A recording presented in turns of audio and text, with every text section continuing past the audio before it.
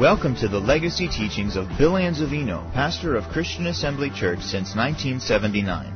Though these teachings are decades old, we invite you to get out your Bible, take notes, and get ready to receive the uncompromised teaching of God's Word. For more information about Christian Assembly Church, please visit us online at cafamily.net. 1 Peter chapter 4 and verse 2. 1 Peter chapter 4 and verse 2. I thank God that the Word is alive. I thank Him that the Word is sharper than any two-edged sword. I thank Him that it's the life-giving force. It unveils to us the living Christ. I thank you, Heavenly Father, that your words are more than our necessary bread. And your words, as far as I'm concerned, are more important to me and should be to you than the very food we eat, the very air we breathe. We should never be without this precious word. Amen.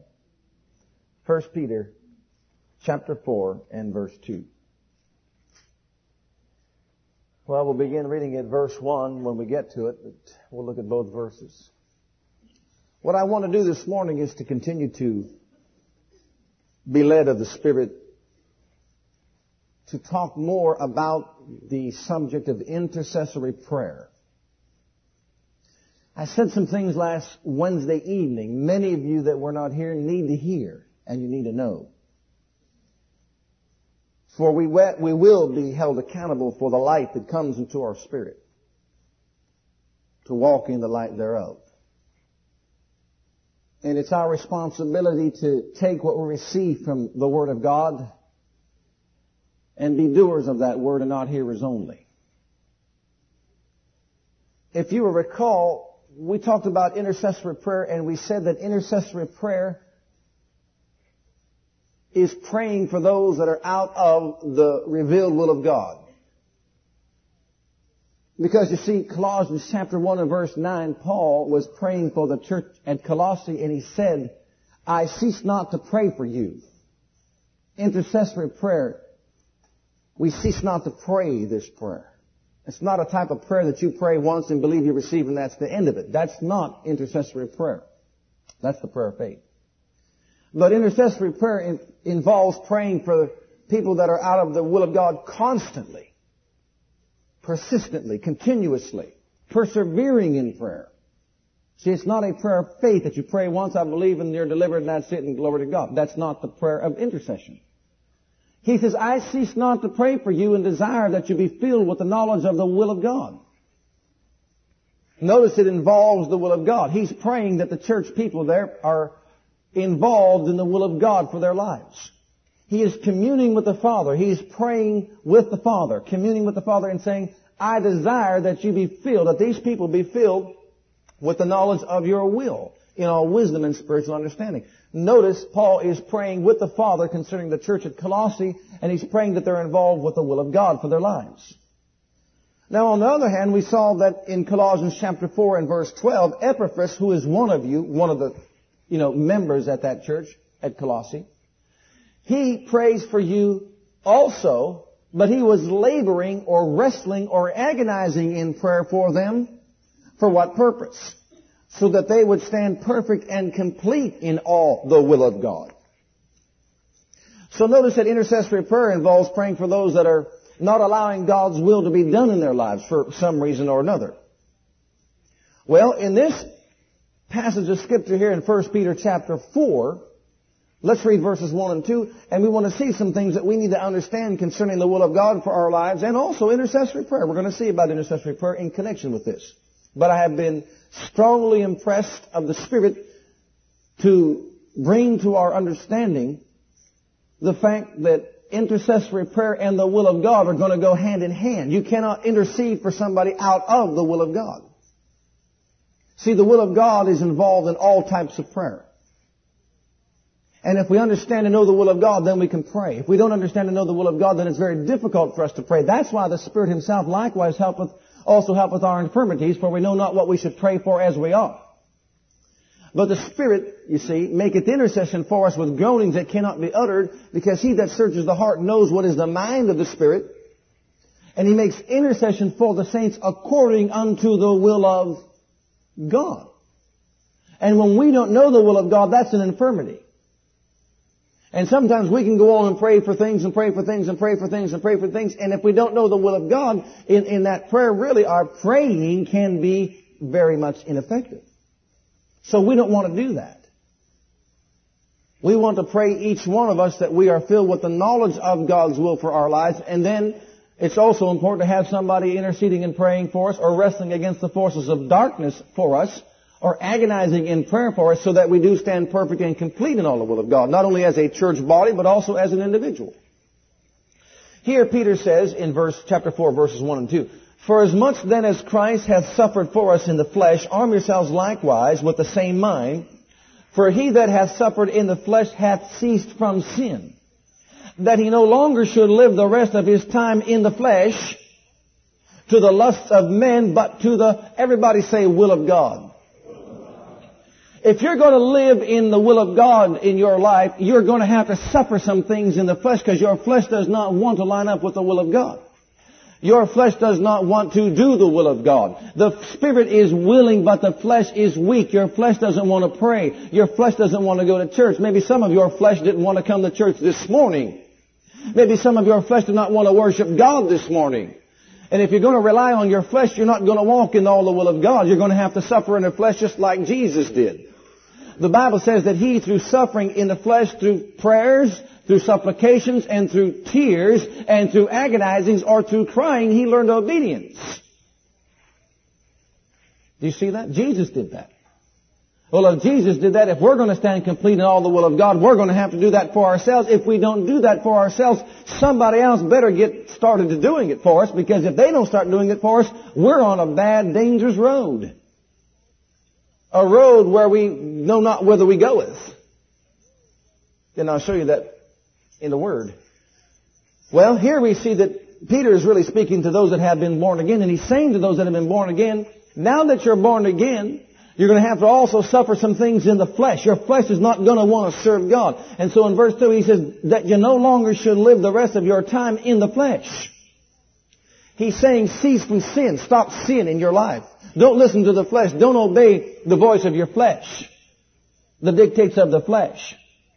Know you not that you are servants to whom you yield yourself to obey, servants of sin or unrighteousness unto sin, and iniquity unto iniquity, or servants of obedience unto righteousness. So we can either obey the unction of the Spirit, our spirit being led by the Spirit through the Word, or we can obey the voice, you see, of our senses or flesh. And if we don't obey that, then we're going to be yielding to the lusts of the flesh, the lust thereof, and we're going to be living in sin.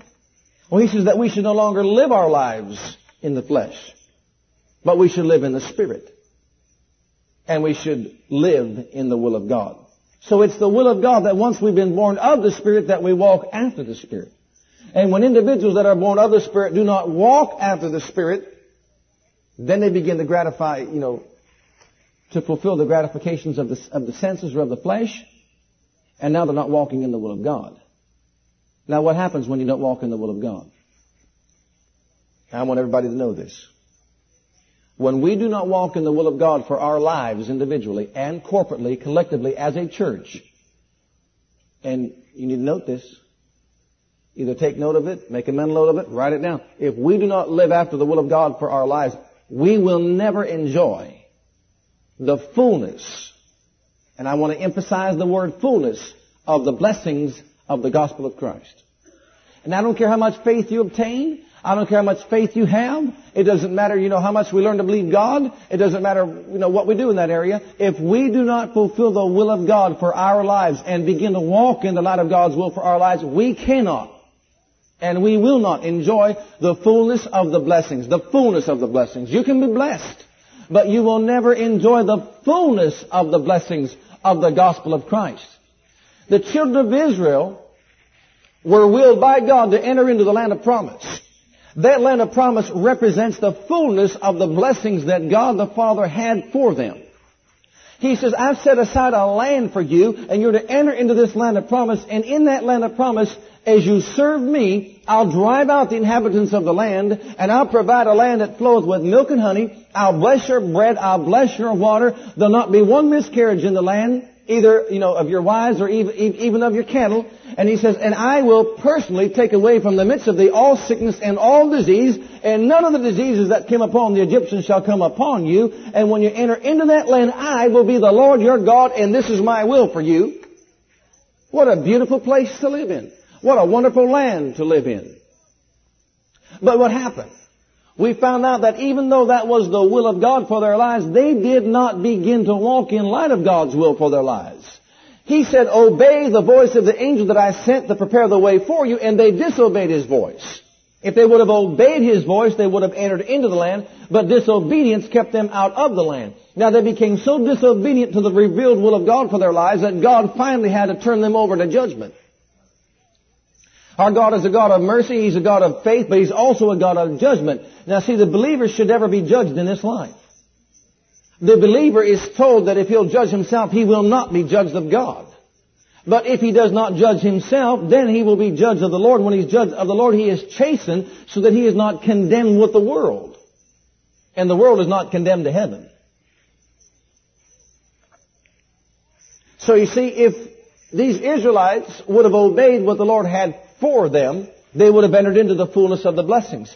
But since they disobeyed, they had to be prematurely judged of the Lord. And when they were judged, the Lord spoke to Moses and said, thus saith the Lord.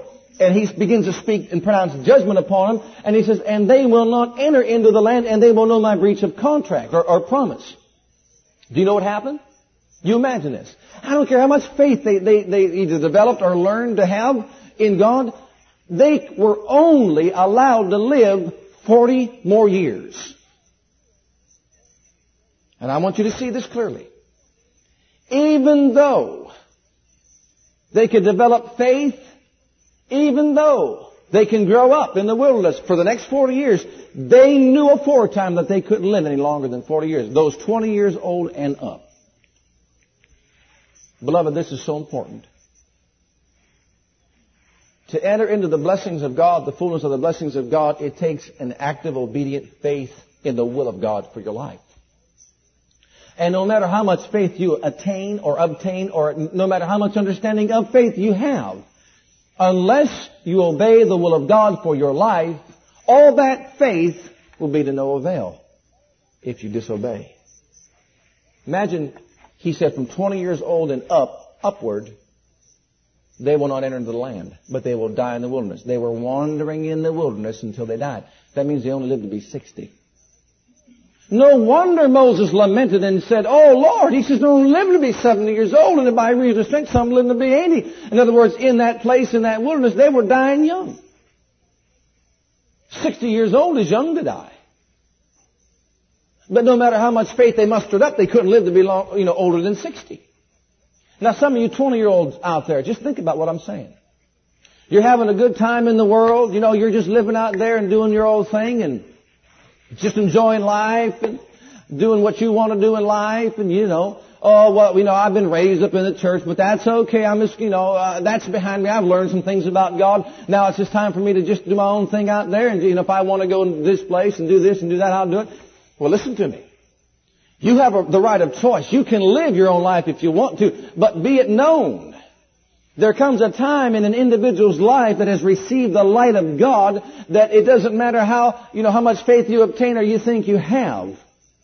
You may be able to repent and God will forgive your sin, just like He forgave the sin of the Israelites. He says, I'll pardon your sin, but you'll not enter into my land.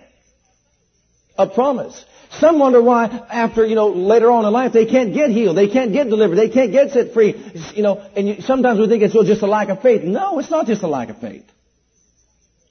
They have not set out to do the will of God for their life, and their life represents something in this earth to God. He says, I've given you talents and abilities to use for my purpose, for my will, to promote my work in this earth, not to do your own thing. See? And although they were forgiven of their sin, they couldn't enter into the promise of divine health and healing. They couldn't enter into the promised land of prosperity, a land flowing with milk and honey. And then you know what happens? Then someone wonders why when they become 25, 26, 30 years old and they have a miscarriage. Well, now, isn't that something? I thought God said, yeah, God did say. But it's conditional based upon your obedience to His Word. See, some 17, 18, 19, that's a very difficult age. I realize that, but still we've got instruction. We've got the Word. We're not without hope and without God. We've got the gospel, and you've been taught the gospel here in this church. And if we've been taught the gospel, we're responsible to walk in the light of the gospel. And it doesn't matter how much faith your mom or dad has. It doesn't matter how much faith your pastor has. You see, it's not based on his faith or her or their faith. Once you become to the age of accountability, it is up to your will and obedience to God's will for your life. You can't always live your life that way, thinking that, well, it'll be okay. I'll just wait, maybe just do my thing for about 10, 15 years, and then when the Lord cometh, I know He's coming soon. I'm just going to repent and get back right with God. No, it doesn't work that way. When a person knows to do right and does not do it, to them it's sin. And although, yes, maybe you can come back to God because someone's interceding for you, they're on their knees praying for you, they're on their face praying for you, they're praying night and day, your parents are praying night and day, they're praying for you to get back into the will of God, you're not getting back into the will of God, they keep praying, they keep interceding, they keep persisting, they keep persevering, and so on and so forth, they keep doing it. Well then, one day you can get out there to where you're going to get judged. If you don't respond. If you respond in time, you can get under the grace of God and it'll be okay for it. But if you don't respond, and you just keep on doing your own thing, before too long you can get judged. Now I'm not saying it's going to happen tomorrow. I'm just saying it happens. And I'm going to show you some scriptures that prove beyond the shadow of a doubt that it does happen. And when it happens, intercessors hear my voice. When unconditional judgment is pronounced upon any individual, whatever the judgment has been proclaimed to be cannot be changed by prayer. Cannot be changed by prayer. When the judgment has been pronounced by God, no matter what that judgment is in what area of life. An example, when David committed sin, covered up his sin, tried to cover up his sin, went on and just got deeper in sin, finally got to a place he committed murder after adultery and plotting to kill someone and made him drunk to do it, and et cetera, et cetera. Finally, he thought he was justified because he got married Bathsheba, and figured everything was okay. It's all behind me now. You know what happened? The prophet Nathan came unto him and said, "Thus saith the Lord." Now, he did it in the open light of day. But the prophet said, "Thus saith the Lord." The thing you've done in secret is going to be found out to all the people. You try to hide that thing in the chambers of your heart. But what you've done in secret shall be made known and declared from the mountaintops. And thus saith the Lord, "Thou shalt be a man of the sword all the days of thy life." You can pray for David all you want, but you never change that. Now, you can pray for David in other areas.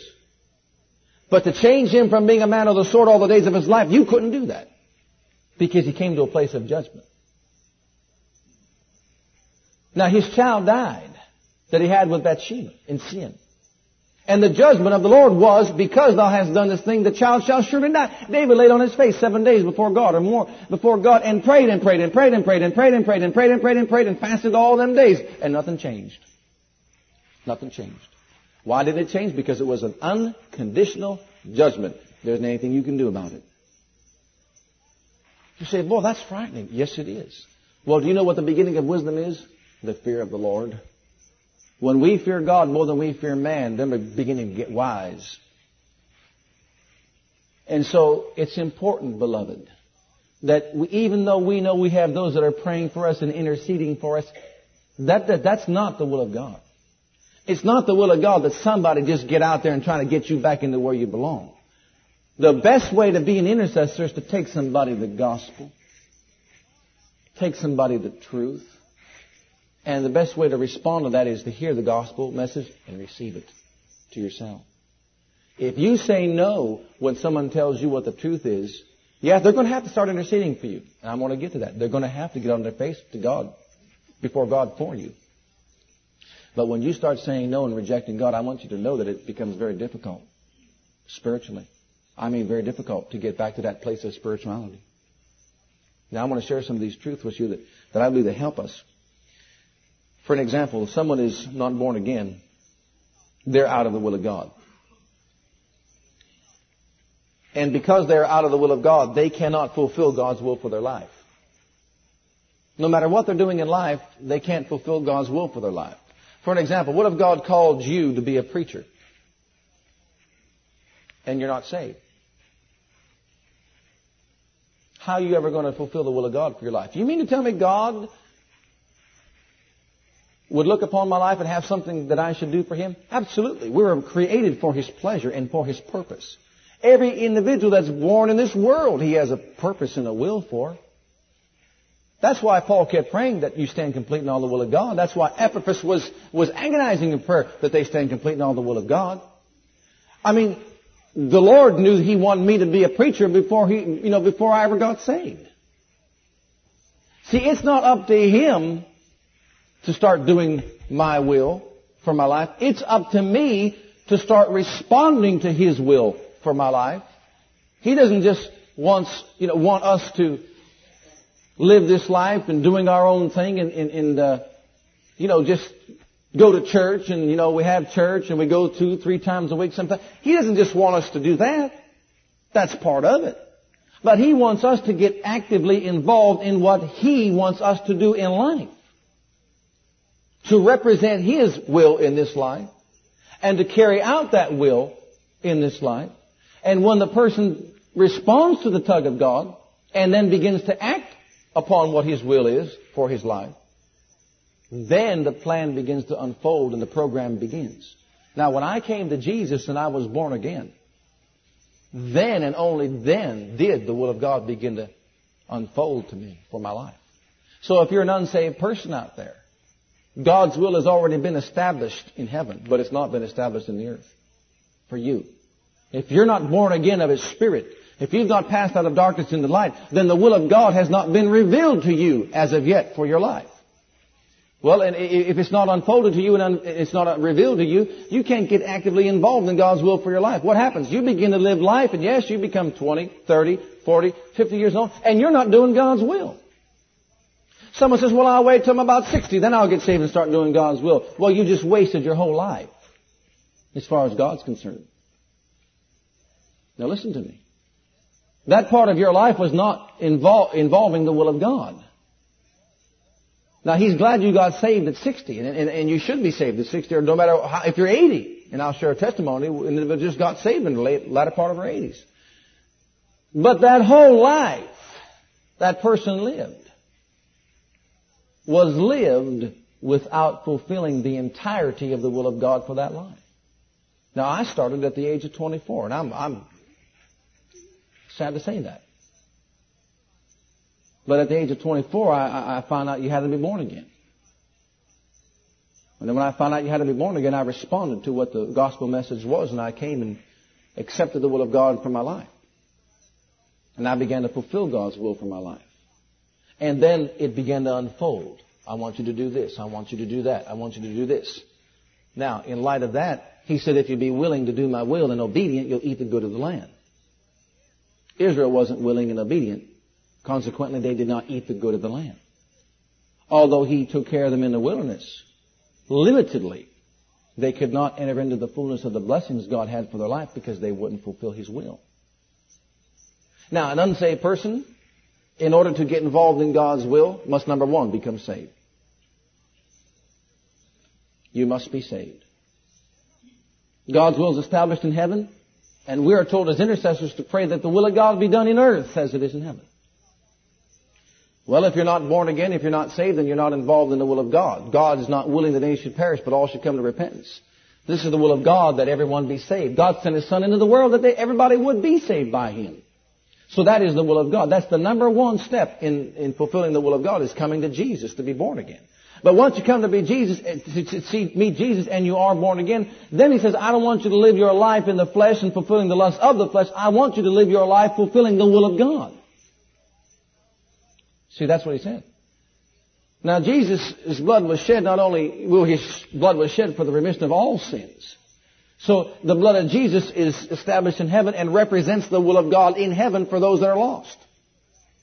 Now, when a person hears the gospel message and responds to the tug of the Holy Spirit and comes and says, yes, I will to make Jesus my Lord and Savior. Yes, I will to be born again and receive eternal life. Yes, I will to fulfill God's will for my life in this earth. I will not live for myself. I will live for Him. At that point, he comes and receives Jesus Christ. He's born again. He's now actively involved in the will of God. He's now established the will of God in the earth for his own life. Step number one. Now that person could spend 20 years, the next 20 years of his life, and never developing in the will of God. Never. If he doesn't get right teaching, proper teaching, if he doesn't seek the Lord as he should. Because you see, babes can get sidetracked. They can get handicapped spiritually, mentally, physically. And if they don't get the right message, if they don't get the truth, then they can become, spiritually handicapped and don't fulfill the will of God. Some to this day, in 30 years of being a born-again Christian, they don't know it's the will of God for them to be healed. Can you imagine taking 30 years to try to figure that thing out and then come up to the conclusion it's not God's will? What aren't they involved in? The will of God. It's God's will they be saved. It's God's will they be healed. It's God's will they be filled with the Holy Ghost and be willing and obedient to all those things of the Spirit. And if they don't get involved in it, well, He's merciful. He's patient. But we can't wait forever. The reason why God will not strive with man forever and God will not wait forever is because your lifespan is only so long in the earth.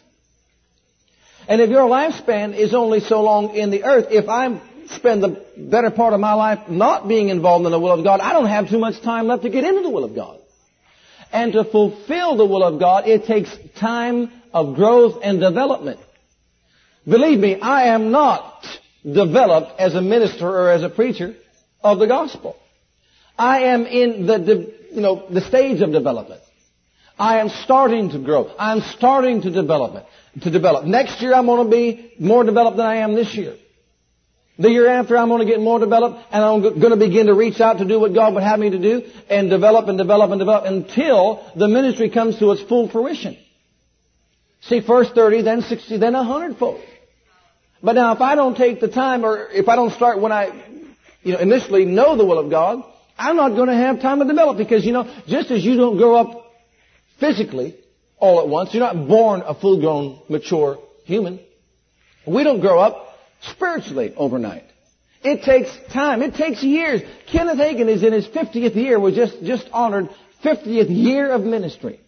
And just now he's getting into some of the things that were prophesied way back 25, 30 years ago.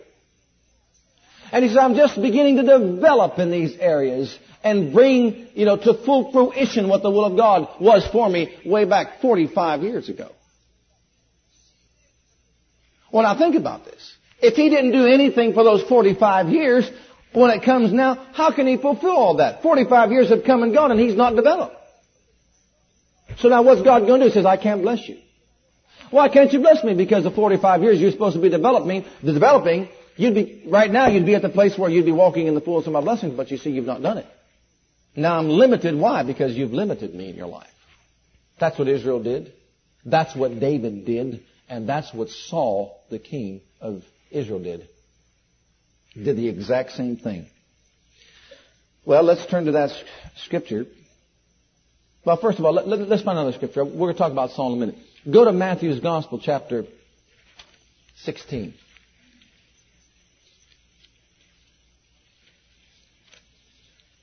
I want to show you what the will of God is for each and every individual's life.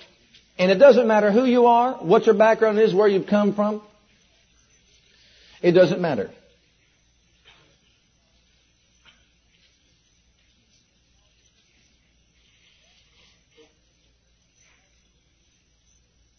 Verse 24. Matthew 16, verse 24. Then said Jesus unto his disciples, if any man will come after me, let him deny himself. Everybody say, deny himself. That's number one. And take up his cross. Everybody say, take up his cross. And number 3, follow me. Everybody say, follow me. It took me a long while to get quiet before God where I could figure out what he was saying. But what he was saying was this: deny your own self-will. Deny your own will in this earth. Deny yourself the right to fulfill your desires in life. Deny yourself. You may want to be a this in life. You may want to be a that in life. You may want to become a lawyer. You may want to become a doctor. You may want to become a firefighter. You may want to do this. But you see, he said, deny yourself. You may want to achieve this, or you may want to achieve that, or you may want to achieve whatever. But you see, he said, deny yourself. That's what your will is in life. Well, certainly it wasn't my will in life to be a preacher. I mean, I didn't wake up at night and saying, boy, I'd just love to be a preacher. If I had my way in life, I'd be a preacher. I wasn't even saved. I didn't even know what a preacher did. You see what I'm talking about? He said, deny yourself. Whatever you want to do in life, whatever you'd like to do in life is going to take time. It's going to take development. Many individuals have given up many years of their life to become Olympic stars. And it was their desire to reach those goals. And we thank God for all that they did. But I want you to know all the time and the effort it took them to develop, to become as they were when you saw them during the Olympics. All the time, the hours, the effort, all that it took. If you were to take that amount of time and put it into the things of the Spirit, you'd be a spiritual giant. And those things are temporal. I guarantee you, if those individuals 1 year later didn't do any exercise for the next year, all their world records, they'd never be able to attain to them. They'd never be able to do it. Because they would have to, remain consistent in what they were doing to get better. And so what Jesus is saying, if a man's going to come to me, let him deny himself the right or the desire to fulfill his own desires and pleasures in life. Deny yourself. Then he said, take up your cross. What is take up your cross? I've heard many try to explain that. I'm going to tell you exactly what it is, and I know it for a fact. Take up your cross is do the will of God. It's exactly what it is. Deny your own self-will. Take up your cross. Do the will of God. I'll tell you how I know that. Jesus says, I've come to the earth not to do mine own will, but the will of Him that sent me. That's doing the Father's will for His life. I didn't come to do mine own will, but that means He had a will. But I came to do the will of Him that sent me. And He was obedient unto the will of God, even unto the death of the cross. And in Gethsemane's garden, we saw Him over there crying out in prayer and intercession for Himself and the world. And what's He doing? Not mine will be done. He's suffering things in agonizing prayer. Not mine will be done, but Thine will be done. Unto the end of His life. Take up your cross. And He went right to the cross. Doing the will of God. That's taking up your cross. And then He said, He didn't leave us there, He said, but follow me. How am I going to do the will of God? Follow me.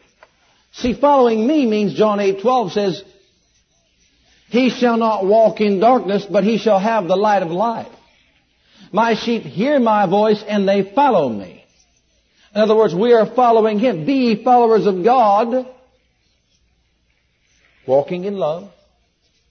Be ye followers of those who through faith and patience inherit the promise of God. Jesus is our example. He is our forerunner. We are following in His footsteps. Walking in the light of God's will for our life. Being obedient to the will of God for our life. Now listen. If we do not take it upon ourselves to discover God's will for our lives, if we as a corporate body, collective body, do not take it upon ourselves to fulfill the will of God for our lives, we need somebody to intercede for us desperately. Because you see, when a person becomes actively involved in the will of God, then all the other things are going to fall into place in their life. Now, I want you to see something here about intercessory prayer when it comes to the will of God. Intercessors, this will bless you. See, questions they come to be answered, maybe not overnight, but as you observe what's going on in the realm of the Spirit, when you see things happening in intercessory prayer, then the questions you had in your heart that begin to be answered. Like, why am I always crying in prayer? Why am I burdened down and crying in prayer and weeping all the time? It seems like that's all I'm doing. And this one over here saying, why am I always quoting the Word in prayer? In intercession when I'm praying. I'm praying for the church here at Midland. I'm saying, oh Father, I desire they be filled with the knowledge of your will and all wisdom and spiritual understanding, that they can walk worthy of you and all pleasing, be fruitful in every good work, increasing in the knowledge of God. And Father, I just pray in Jesus' mighty name that their eyes are open. They have the spirit of revelation and the knowledge of you. And you're going off that way. You're praying that way. And then someone else is weeping and crying, and you're going, are they different than I am? Why are they weeping and crying? I'm over here. I'm praying the Word all the time. That's how I pray. Paul was praying the Word for the church at Colossae. Communing with the Father, praying the Word over that church, releasing the forces of light so that the people can have that influence around them. But Epaphras, notice this, is not conflicting with Paul in prayer, but he's praying for the same church. But what's he doing? He is praying against, wrestling with, or agonizing against the powers of darkness so that those influences will be kept back away from them so they can be free to receive the light that's being prayed by that brother over there. See, they're not conflicting in prayer. They're working together in prayer. One against the forces of darkness, one's releasing the power of God.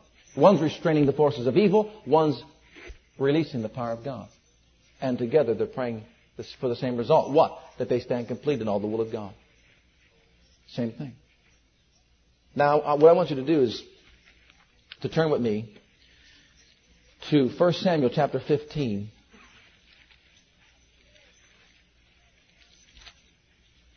And I want you to see, I want your undivided attention, especially for those of you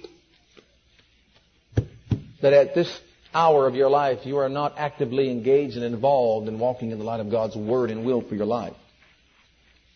Some have even ceased attending church regularly. And that's a sign. You see, Paul said in Romans chapter 12, verses 1 and 2, he says, I beseech you therefore, brethren, by the mercies of God, that you present your body a holy sacrifice, living sacrifice, holy and acceptable unto God, which is your reasonable service. And don't be conformed to this world, but be transformed by the renewing of your mind, that you may prove what is the good, acceptable, and perfect will of God for your life.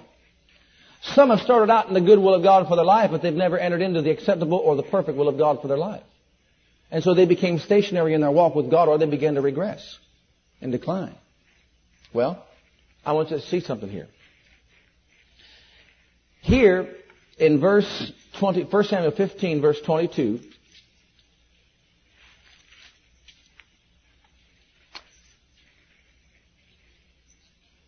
the prophet Samuel came to Saul, who was at this time the king of Israel. And during the course of his reign, he started out with a humble spirit before God. And he began to do the things of God as God would have him to do it as reigning king over Israel. He started out with humility, with the right, sensitivity in his spirit to the things of God. But then his power began to go to his head, and he began to get full of pride. People that surrounded his life began to influence him. Oh, it's okay, king, if you do this. But the Lord said do this. But it's okay. I'll do that. Maybe part of what the Lord says, but it's okay if you come over here and do this. And the Lord told him to do many, many things. And during the course of his reign and during the course of his life, slowly but surely he began to regress in doing the things, the will of God. And little by little, and that's exactly how it happens, his spirit becomes affected. When the believer stops doing the will of God, the things that you know to do, to go to church, to pay your tithes, to pray for the lost, to intercede, and to help the poor, the needy, greet people at the church, become involved in any way you can, etc., etc. I want to get to some of those things, time permitting. Well, your spirit is affected. Everybody say your spirit's affected. See, something happens inside your spirit, the spirit of man, that takes away from its strength. And if we keep on disregarding what God's will is for our life and don't get involved in it, then little by little by little by little, our spirit man begins to regress. It becomes weaker when it comes to the things of God. Finally, we get to a place that we are influenced by those around us more so than we are by the things of God, like the fear of the Lord, humility, coming before God with a contrite spirit and a pure heart. Then, if you continue this long enough in your life, as Saul did, here's what happens. Listen to what happens in verse 22. And Samuel said, hath the Lord as great delight in burnt offerings and sacrifices as in obeying the voice of the Lord? Behold, to obey is better than sacrifice, and to hearken than the fat of rams. See, he said, does the Lord delight in your offering up sacrifices and animals as a sacrifice to me, as well as he does in your obeying his voice? See, what happens is people get influenced. People get influenced by other people. Teenagers get influenced by those around them. Some in their 20s, they get influenced by the people they hang out with. They stopped going to church. They may go on to a bar. They may do this. They may do that when they knew the truth. And little by little, these things begin to happen. And all of a sudden, well, we'll just repent after. They develop an attitude that God is merciful, God is forgiving, I will just repent later. Saul developed this attitude in his life. And as reigning king, he says, well, yeah, I'll offer up a sacrifice. First thing he said was that we went to offer up a sacrifice. Look at verse 24. Saul said to Samuel, I have sinned, I have transgressed the commandment of the Lord in thy words, because I feared the people and obeyed their voice. Now therefore I pray thee, pardon my sin and turn again with me that I may worship the Lord. And Samuel said unto Saul, I will not return with thee, for thou hast rejected the word of the Lord, and the Lord hath rejected thee from being king. Samuel turned away, and as you go on and read through that, you'll find out that he wanted to offer up a sacrifice unto the Lord for a sin. All right, now listen. We can get to a place that we develop the same type of attitude inside our spirit where, well, we'll just, we're going to do this and we'll just repent later. We're going to do this or I'm not going to do this and I'll just repent later. God will forgive me.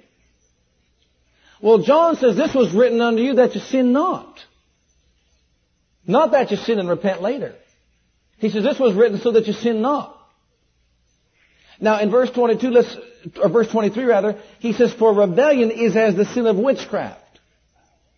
Now Isaiah said if you rebel against the will of God, and if you refuse to do the will of God, then you're going to be devoured, and you're not going to get into the land of promise. But if you obey and are willing and obedient, then you shall have promise, and you shall eat the good of the land. Well, here we see that Saul got to a place in his life that he developed this attitude that I'll repent, I won't do it, or I'll do part of it, then I'll repent.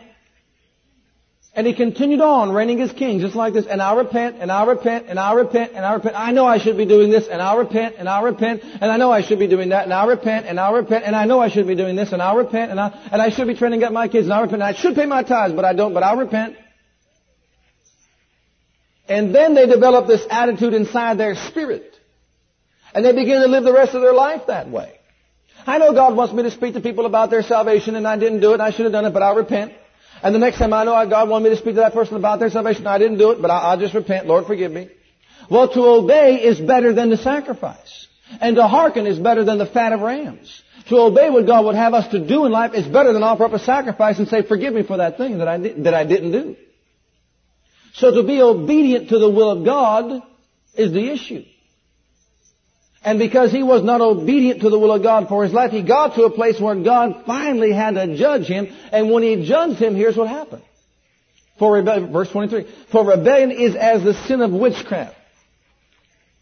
Now, he's talking about stubbornness. Well, he says stubbornness also. But rebellion means to oppose the one who's in authority. When you gave your life over to the Lord, who became Lord of your life? Who's the Lord of your life? To oppose the one in authority. Who's the one in authority over your life? Well, to rebel against what the will of God is in my life, in your life. To rebel, as he said in Isaiah, and to refuse to rebel and to refuse to do what the will of the Lord is in your life is as the sin of witchcraft. And what is the sin of witchcraft?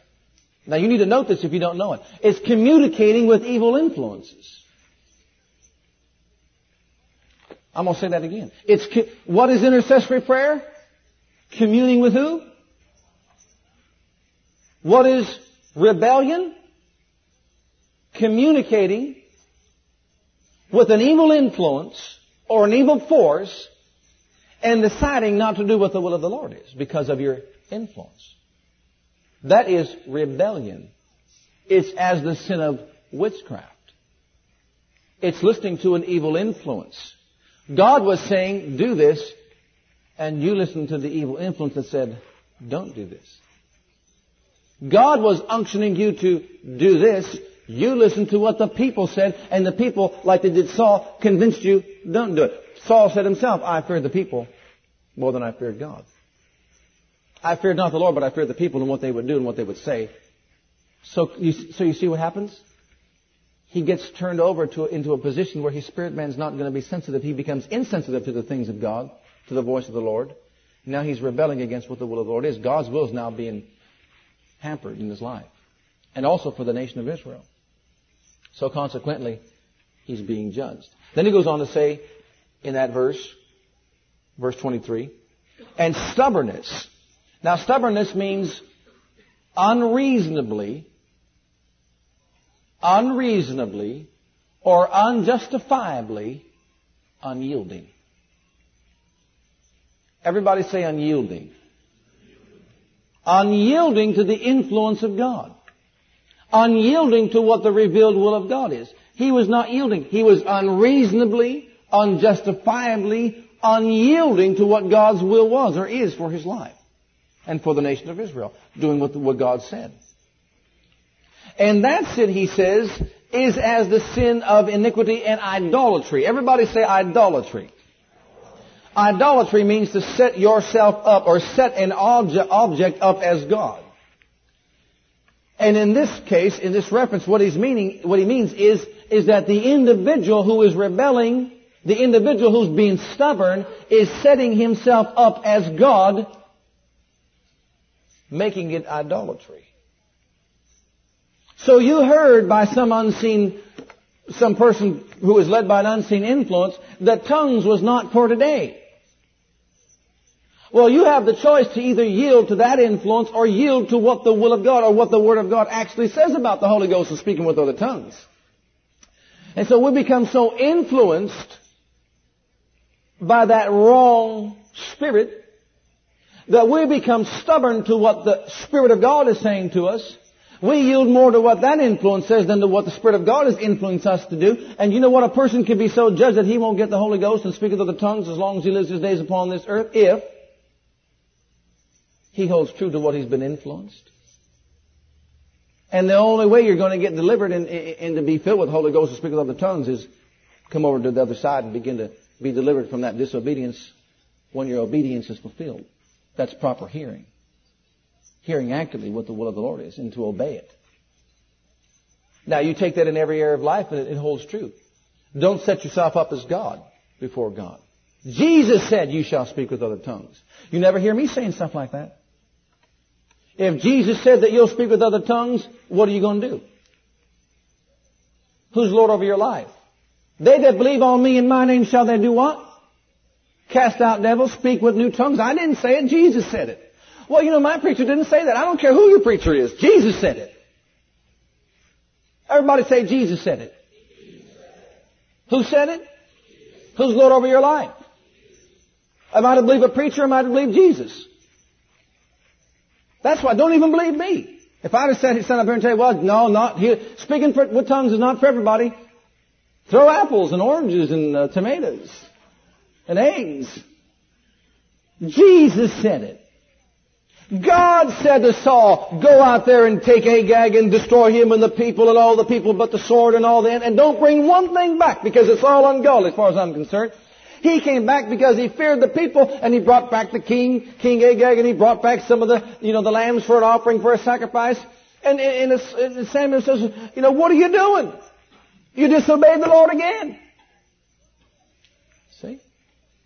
Well, I was influenced by the people. Well, you know what? Get out there with that wrong influence and people will influence you. Evil communications corrupt good manners. Everybody say evil communications.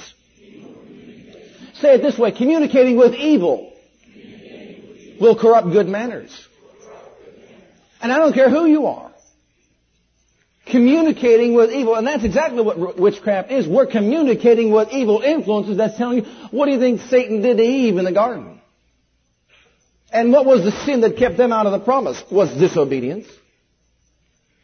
By one man's disobedience, sin entered into the world, and death by sin so much as all have sinned. But by one man's obedience, who was the obedient one?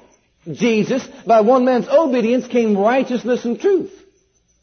How did Jesus learn obedience? Through the things that he suffered in the book of Hebrews chapter 5. Let's go to that scripture real quick. It may take tears for you to get into the will of God. It may take crying and groanings and agonizing and prayers and travail before you get into the will of God. But no matter what it takes, we got to get into the will of God for our lives. No matter what it takes, we got to put every effort into getting into the perfect will of God for our lives. Look at Hebrews chapter 5, verse 7.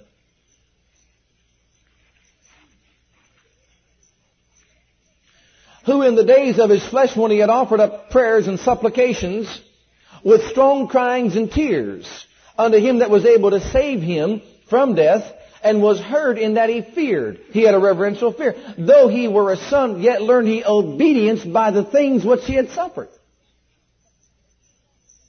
He's offering up supplication. He's offering up prayers. He's crying out in agonizing prayer for himself and for the world. He doesn't want to fulfill his will. He wants to fulfill the Father's will. And we're not better than Jesus. Are we? Your flesh doesn't want to do the will of God. Your flesh doesn't want to go to church 3 times a week. Your flesh doesn't want to pay your tithes. Your flesh doesn't want to witness to people. Your flesh doesn't want to pray. And all those things involve the will of God. I will that every man lift up their holy hands, praying always. Never cease to pray, the Bible says. Witness to those that are lost. You're an ambassador for Christ. Get involved in the will of God actively. And if we don't do that, we're not doing the will of God for our life. Oh, we may be living life and we may be born again. But now let's not live our life in the flesh, but let's live our life after the will of God for our life. Now go back, I'm sorry I made you turn from it, but go back to 1 Samuel 15 again. I want you to see something, intercessors. Look at this scripture. When a person gets to a place in their life, as Saul did, and he becomes judge of the Lord, and the judgment comes, and it's unconditional, you cannot change with prayer the judgment of the Lord, that kind of judgment. You can't change it. You see, there's nothing you can do about it. Look what happened here. He said, Saul, you have rebelled against the will of God. Verse 24, 15:24. Saul said to Samuel, I have sinned. I've transgressed the commandment of the Lord and thy words, because I fear the people and obeyed their voice. Now therefore I pray thee, pardon my sin and turn again with me, that I may worship the Lord. And Samuel said to Saul, I will not return with thee, for thou hast rejected the word of the Lord. Everybody say, Saul rejected the word of the Lord. Now notice this judgment. And the Lord hath rejected thee from being king over Israel. We read that first part in Hosea 4:6 that says, my people perish through the lack of knowledge. They destroyed through the lack of knowledge. He says, because you've rejected knowledge, I will reject thee. And sometimes I don't think we realize how strong those words are. What's he mean, I will reject thee? Because you have rejected my knowledge, he says, I will reject you. What's he talking about? Look at this verse again. And the Lord hath rejected thee from being king over Israel. And as Samuel turned about to go away, he laid hold upon the skirt of his mantle, and it rent. And Samuel said unto him, the Lord hath rent the kingdom of Israel from thee this day, and hath given it to a neighbor of thine that is better than thou. And also the strength of Israel will not lie nor repent, for he is not a man that he should repent. Then he said, I have sinned, yet honor me now. I pray thee before the elders of my people and before Israel, and turn again with me that I may worship the Lord thy God. He's talking about worshiping with a sacrifice for his sin. See, that's what he wants to do. You've done it all these times before, now do it again for me. Okay, look at this. He was ashamed. So Samuel turned again after Saul, and Saul attempted himself to worship the Lord. Then said Samuel, bring ye hither to me Agag, the king of the Amalekites. And Agag came unto him delicately. And Agag said, surely the bitterness of death is past. And Samuel said, as thy sword hath made women childless, so shall thy mother be childless among women. And Samuel hewed Agag in pieces before the Lord in Gilgal. Then Samuel went to Ramah. And Saul went up to his house in Gibeah of Saul. And Samuel came no more to see Saul until the day of his death. Nevertheless, now notice this, intercessors, Samuel mourned for Saul, and the Lord repented that he had made Saul king over Israel. Here's Samuel, he's mourning. He's crying. He's mourning for Saul. God just says, I've rejected you from being king. I've taken the kingdom from you. He offers up a sacrifice. He finally kills Agag. He was supposed to do that before, but he didn't do it. He did it now after the judgment came. And so Samuel goes back in his quarters and he's mourning. He's crying out for Saul. Look at the next verse, chapter 16, verse 1. And the Lord said unto Samuel, how long wilt thou mourn for Saul? How long wilt thou mourn for Saul? You know, as intercessors, sometimes a weeping comes on you because you can't do nothing. And you don't know what to do. That's the infirmities that we have. What am I going to do? And you begin to weep. And when someone rejects the Word of God and they don't take the Word of God, you're interceding against the forces of darkness. And that's why that weeping could come on you. But when it comes to a place of judgment like this was right here, and the Lord said unto Samuel, how long wilt thou mourn for Saul, seeing I have rejected? He said, I have rejected him from reigning over Israel. He says, fill the horn with oil, go anoint somebody else. And you know that it was David that he anointed. When there's an unconditional judgment that goes forth, beloved, out of the mouth of the Lord, and that judgment is proclaimed and pronounced by God, and there is no conditions. It's unconditional. There's nothing anyone can do about it. Are you trying to put fear into us? Actually, yes. The fear of the Lord. Reverential fear of God. Because if we get out there and start living our own life and doing our own thing and doing what we want to do, one day's going to come. A day will finally come where we've not fulfilled the will of God for our life. And my life means something in this earth to the Father, and so does yours. Let me give you an example. We were in Oklahoma. Beautiful place to live. Sitting under the ministry of Kenneth E. Hagin, just taking in all the things of the Spirit, just enjoying it down there. And the most difficult time in life. I can start way back. You go back to the beginning when we were in Youngstown. God told, we finally got to a house that we've always wanted to live in, on the street that we always wanted to live on for the rest of the days of our life. And we were content and satisfied and happy, very young babies in the Lord. And we were going to stay there. For the first 7 months of that house, we put all the money we had into it, working to make it, the house we wanted to live on. And I mean, we were settled. It would be the rest of our life in that house, that street, etc. And the Lord, after 7 months, we got a taste of it, but in 7 months said, now it's time for you to go. Time for you to go. It is? Go. Yes, Father. Not mine will be done, but my will would have been to stay there. I was happy. I was content. We were complacent, weren't we, honey? Well, He said go. So we turned our back on everything that we've always wanted in life. And it seemed like we were getting to a place where we're going to have it. We took off. We got down there, just to start life over again, everything we had, any equity we had in our house, everything was gone. Everything we even began to save for in life, that, everybody does that in life, but gone. Down there at school. Finally get a job out of school, just get done, just coming towards the end of school year. He says, now I want you to go back to Ohio. Do you realize what it takes 9 months later to move a whole household once again? Go back to Ohio. Nevertheless, not mine will, but thine will be done. So we came back to Ohio. And we left Tulsa, Oklahoma. He says, now once you go on down there, you're going to be the next pastor of that church. We started driving down the east end of East Liverpool when it was worse than what it is now. When you had to go by that riverside and I don't know if it was a town or what it was. But when you're used to a big, nice city like Tulsa, Oklahoma, and, Youngstown's not all that big, but the outlying areas there are just everything is at your fingertips. We didn't know how far we didn't know. Some people think they're going to get shipped to Africa, Well, we didn't know where we was going, but I'll tell you what, I looked at my wife and said, honey, God wants us to move down here. See, He spoke to our hearts and said, do it. All I want to get across to you, you think it was our will? You think it was my will to leave that ministry and to come back over here to Ohio? Just to go down to a church and there's 35 people there. But listen to me. Those 35 people were praying. God's eyes were beholding the good. And He says, I see you and I see them. You need to go from Youngstown to Tulsa to Youngstown to Midland. But I didn't know any of that. But that's where I want you. And we says, thy will be done. Each step along the way. Here we come down here, 35 people. Now that's the will of God. But I want you to know that every step along the way, when we acted in the will of God for our lives, when we laid our hands on our kids, they were healed. When we says, Father, we have need of this, it was provided. Disease leave that body, it left. Do you see what I'm talking about, being in the will of God? Adam's disobedience, Jesus' obedience, Now, my obedience to the will of God for my life will cause your faith to work at all times. All times.